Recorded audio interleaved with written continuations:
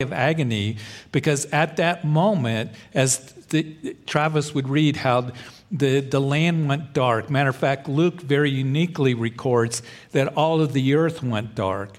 And as Jesus was experiencing the consequences for you and for me, as all of our sins were placed upon him, I love 2 Corinthians chapter 5, verse 21. It tells us that for he who made him who knew no sin, the sinless one, to become sin for us, that we might become the righteousness of God in him. So at that moment, as all of our sins were placed upon him, and he took the wrath and the judgment, making atonement for our sins, redeeming us, he would cry out, Eli, Eli, lama sabachthani, my God, why have you forsaken me? And we need to remember that Jesus, as he went to that cross, at that moment, that the fellowship that he had with the Father was broken as all of our sins were placed upon him. But he did it so that our fellowship with him and our relationship with him will never be broken. You see, Jesus died for you and for me. And we know that not only did he provide redemption for eternal life and forgiveness of sin, making redemption for our sins, atonement for our sins, but so that we might have relationship with the Father that only comes through Jesus. The night before his crucifixion, he would say very clearly in John chapter 14, for I am the way, the truth, and the life. He didn't say he was a way. He is the way singularly. No one comes to the Father except through me. And he proved that by going to the cross and rising from the grave. So Jesus gives us relationship with the Father. And as Romans chapter 8 declares, even as the book of Galatians, that we have the spirit of adoption that we can cry out, Abba, Father. Please remember that. Because sometimes we can feel so distant from the Lord. And sometimes we think, Lord, are you there? And Jesus said he'll never leave us or forsake us. We can cry out, Abba, Father. Abba literally means Papa, because we have relationship with him. So again, we can feel that God is so distant when we go through the difficulties. You're so far from helping me. This is what David is writing. And so wonder he's groaning and saying this. And Jesus went to the cross as he would cry those words out so that you and I, as we come in faith, that we can understand this, that he will never forsake us. But you are holy, verse 3, and thrown in the praises of Israel. Our fathers trusted in you. They trusted and you delivered them. They cried to you and were delivered. They trusted in you, were not ashamed. Israel, of course, as you read the Old Testament, would find themselves in trouble, and God would deliver them from their enemies. Story after story, we read about that. Well, Jesus has delivered us from the greatest enemy, and that is sin. And if you were here on Sundays, we talked about the triumphal entry of Jesus. There's a lot of factors that were there, and one of the things that we discuss that Luke again records that the people, as he was making his way into Jerusalem, were expecting him to usher in the kingdom of God immediately. So they're crying out, Hosanna, blessed is he who comes in the name of the Lord. And they're waving the palm branches, was a symbol, and we'll talk about it in our Daniel study, of political deliverance. And they're thinking that the sky's going to open up, angels are going to descend, Romans are going to be destroyed, they're going to be free. But they didn't understand they were in the middle of God's redemptive plan. And that was Jesus was going to free them from something that was greater than the bondage of Rome, and that is the bondage of sin. The wages of sin is death.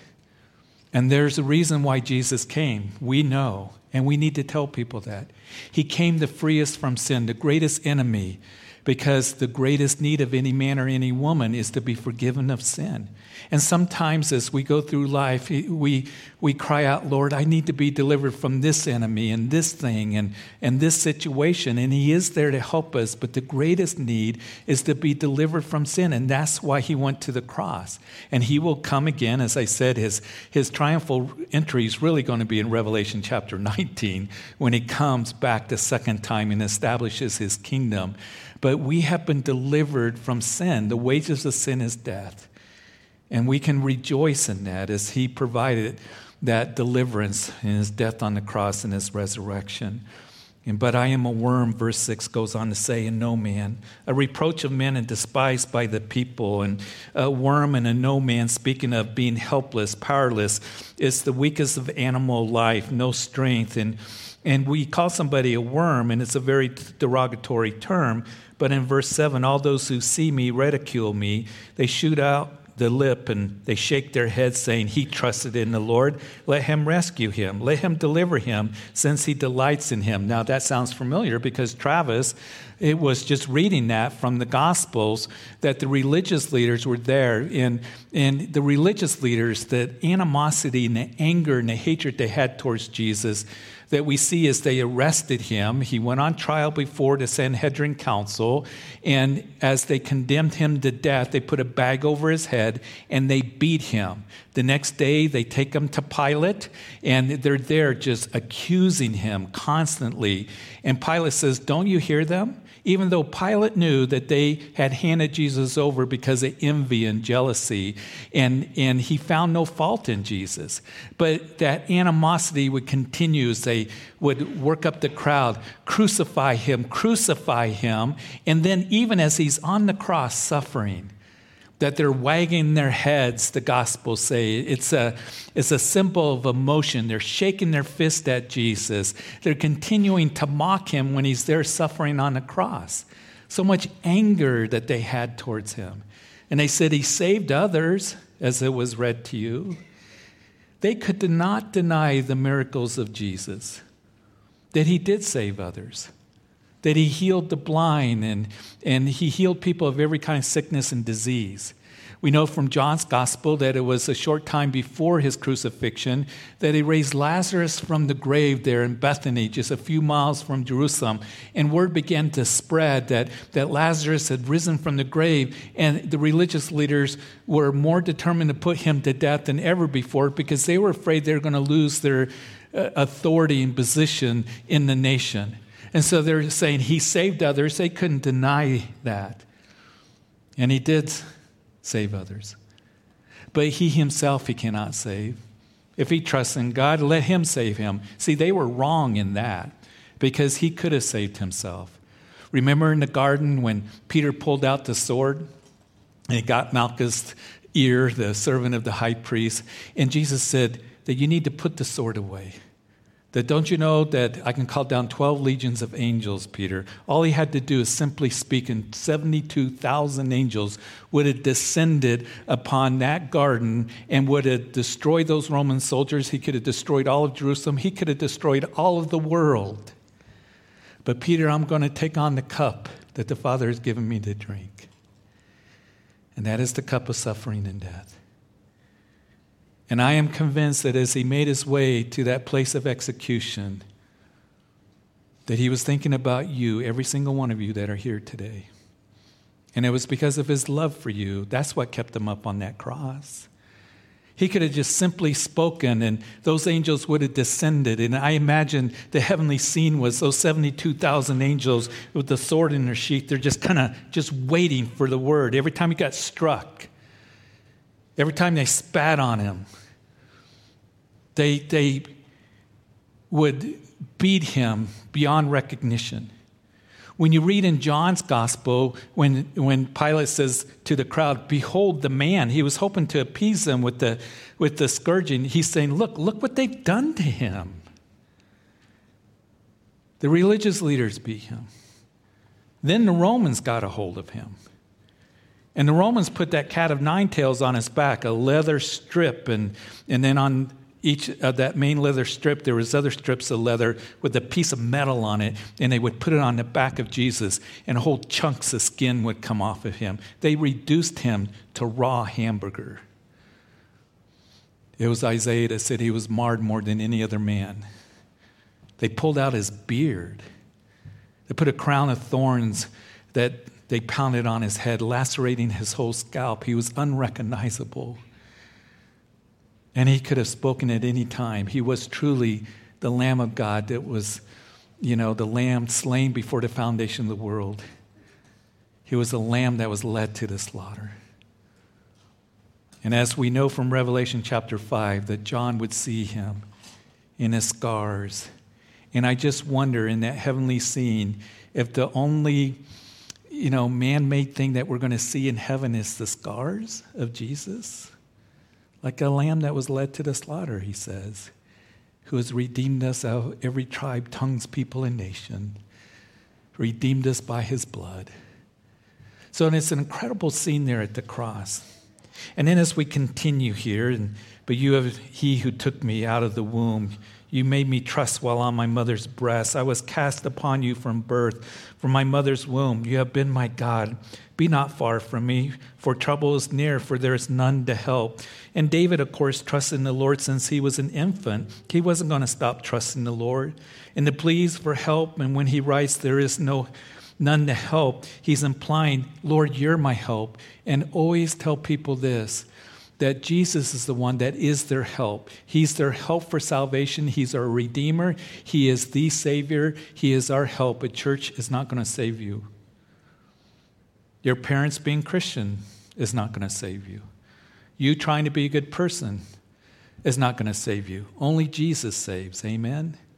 And that's why he came, to save you because of his love for you and providing forgiveness of sin and rising from the grave. People need to understand that, but we as Christians, we can understand this, that he's our help, he's our Savior, he is our Redeemer. Verse 12, as we continue, many bulls have surrounded me, strong bulls of Bashan have encircled me, they gape at me with their mouths like a raging and roaring lion. David looked at his enemies that had surrounded him and compared him to bulls, to animals. Now, a bull being a symbol of strength, the religious leaders, the Roman soldiers there that are mocking Jesus at the cross. But one of the thoughts is that David may be also describing the spiritual realm that was going on. The demonic realm that was mocking Jesus there at the cross. Very interesting, because Bashan was a Canaanite deity, and Paul writes in 1 Corinthians that behind the idols are demons. And I'm poured out like water, and all my bones are out of joint. My heart is like wax, it is melted within me. My strength is dried up like a potsherd, and my tongue clings to my jaws, and you have brought me to the dusk of death. For dogs have surrounded me. The congregation of the wicked have enclosed me. They pierce my hands and my feet. I can count all my bones. They look and stare at me. They divide my garments among them, and for my clothing they cast lots. Isn't that amazing? Describing the pain that Jesus was going through, how horrible crucifixion was, where we get our English word, excruciating. Jesus' heart would rupture. My heart is like wax, it's melted within me. We know that when the Roman soldier took that spear and thrust it up in the chest cavity of Jesus, it tells us in the Gospels that he pulled it out, and out came the blood and water, which medical examiners will tell you is indicative of a ruptured heart. So his heart would be ruptured. His bones are out of joint. Now, I think all of us have had a bone out of joint, right? How painful that is. Can you imagine if all your bones are out of joint? And as Jesus was on that cross, it was a slow way to suffocate, because you would be there, and as your hands and feet were nailed, the air began to be squeezed out of you very slowly. It was a very slow process.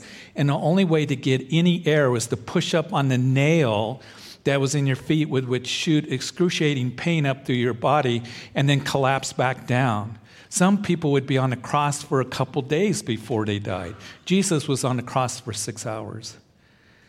And we know that as he's going through this suffering that we can't fully understand, my strength dried up, my tongue clinged to my jaws. You brought me to the dusk of death. He says in verse 16, they pierced my hands and my feet. This very specific description of crucifixion. I can count all my bones. They look and stare at me. They divide my garments among them, and for my clothing they cast lots. Of course, fulfilled there in the Gospels as the Roman soldiers were casting lots as they divided up his garments. And then John tells us specifically they were casting lots to see who would get his outer garment.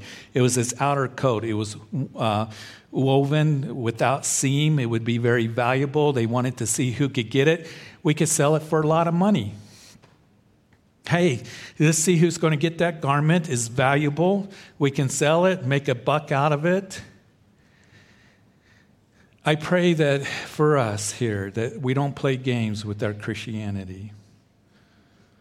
Jesus there watching them as they're casting lots for his coat, playing games, even as he was dying for their sins. That we would understand that we are the most blessed people that belong to a kingdom that will last forever, and what he has done for us, that we would walk with him and talk with him, get to know him, to understand he is our hope. He's everything that we need. He's our help.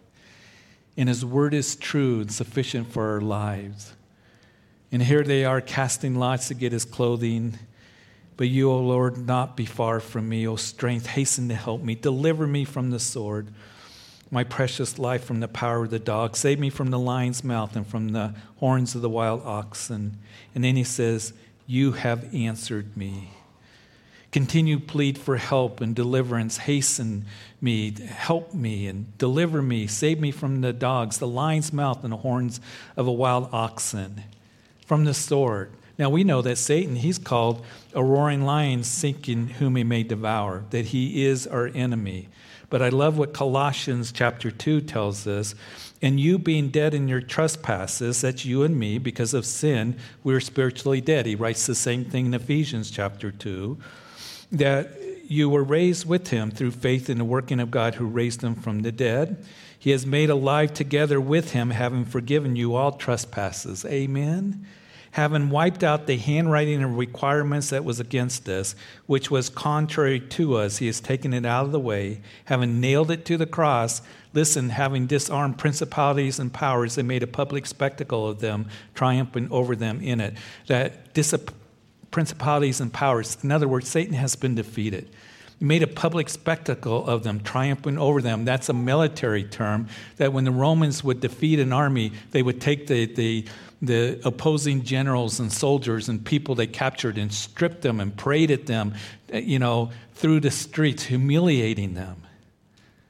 Satan has no victory over you. We fight not for victory, from victory. Yes, he comes against us, he throws the fiery darts at us. He's the accuser of the brethren who accuses us day and night.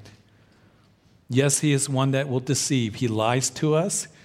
He'll come against us constantly. And know that as you grow in the Lord, that you're going to see that spiritual warfare continue. But I want you to know this, that we have victory because of what Jesus Christ has done for us. And you keep your focus on him. Sometimes Christians, they always keep their focus on the enemy and the enemy and the enemy. Yeah, we're not to be ignorant of Satan's devices, but you walk in the light. And I always tell people, when there's darkness, you go into a dark room, what do? Flip on the light. But some Christians are so focused about, the enemy and Satan, this and that. Listen, focus on the light, Jesus Christ, the light of the world that's in you. So David goes from this pain to praise because we know that Jesus, that he would breathe his last. And before he did that, he cried out, it is finished. It is finished. Will you always remember that? Because there will be somebody that will come along and say, no, it's not finished. You have to worship on this day. You have to be baptized. I'm not saying baptism isn't important. We're going to have some baptisms this summer. Or you have to go to this church, or you have to do something. There's something you have to do to earn salvation. Jesus said, it is finished. You've heard me say this before. Don't put a question mark where God puts a period. All right? He did the work. He paid the price. Now you come in faith. You receive him into your hearts. Salvation is a free gift. Read Romans chapter 3, 4, and 5. And you underline how many times it says free. Free, free, free. You can't earn it. But know this. Should we continue in sin that grace abounds? No. Right? We're dead to sin. We identify with Christ, live for him. All right? Walk with him, be blessed. And we can, as we look at the pain of Jesus, walk out of this place rejoicing. Because this weekend, we're going to talk about how the tomb is empty. Amen? It is finished. We are the most blessed people that there are, and people need to know. Our families, community, this nation, the hope is Christ crucified. So wonder Paul, when he came into Corinth, He said, I didn't come with the wisdom of man. He said, I came in the power and demonstration of the Holy Spirit, determined to know nothing but what? Jesus Christ and him crucified. So, Father, we thank you. We thank you so much for this time. I thank you for everybody coming out. I pray you bless the rest of our afternoon and this weekend, that we would grab somebody as we hear the living hope that we have through the resurrection. Bless everyone here, Lord, that Lord, as we look at the crucifixion of Jesus, but remember that that's not the end of the story. That he was prepared by Joseph of Arimathea and Nicodemus and put into a tomb that he only borrowed for 3 days, and then he rose again. But I also want to pray for anyone who is here to know this, that he is the Savior of the world. He's the only one that died for your sins and rose again. No one else did. No other religious leaders. No one else can save you, only Jesus. And the Bible says that as you come, know that it is finished. And as you believe in the Lord Jesus Christ, confess with your mouth that God raised him from the dead, you will be saved. Come in faith.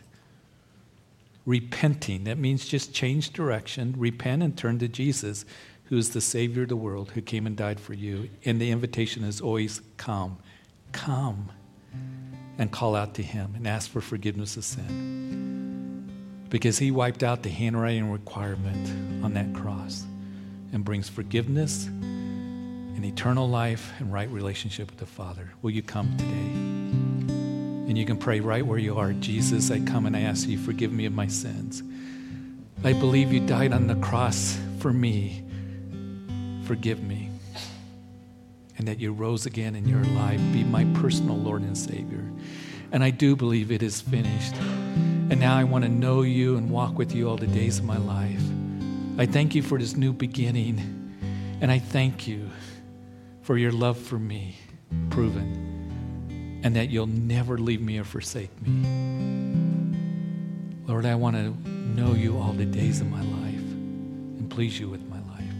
In Jesus' name. I pray again, Lord, that as we this weekend come to the empty tomb, that our hearts would rejoice, even as we walk out of this place rejoicing, that the provision of salvation for us. Again, as we leave this place, bless our weekend, our time together as we meet for the 4 services. And it's in Jesus' name that we pray. And all of God's people said, Amen. Would you please stand? All right, for some of you, it's back to work, right?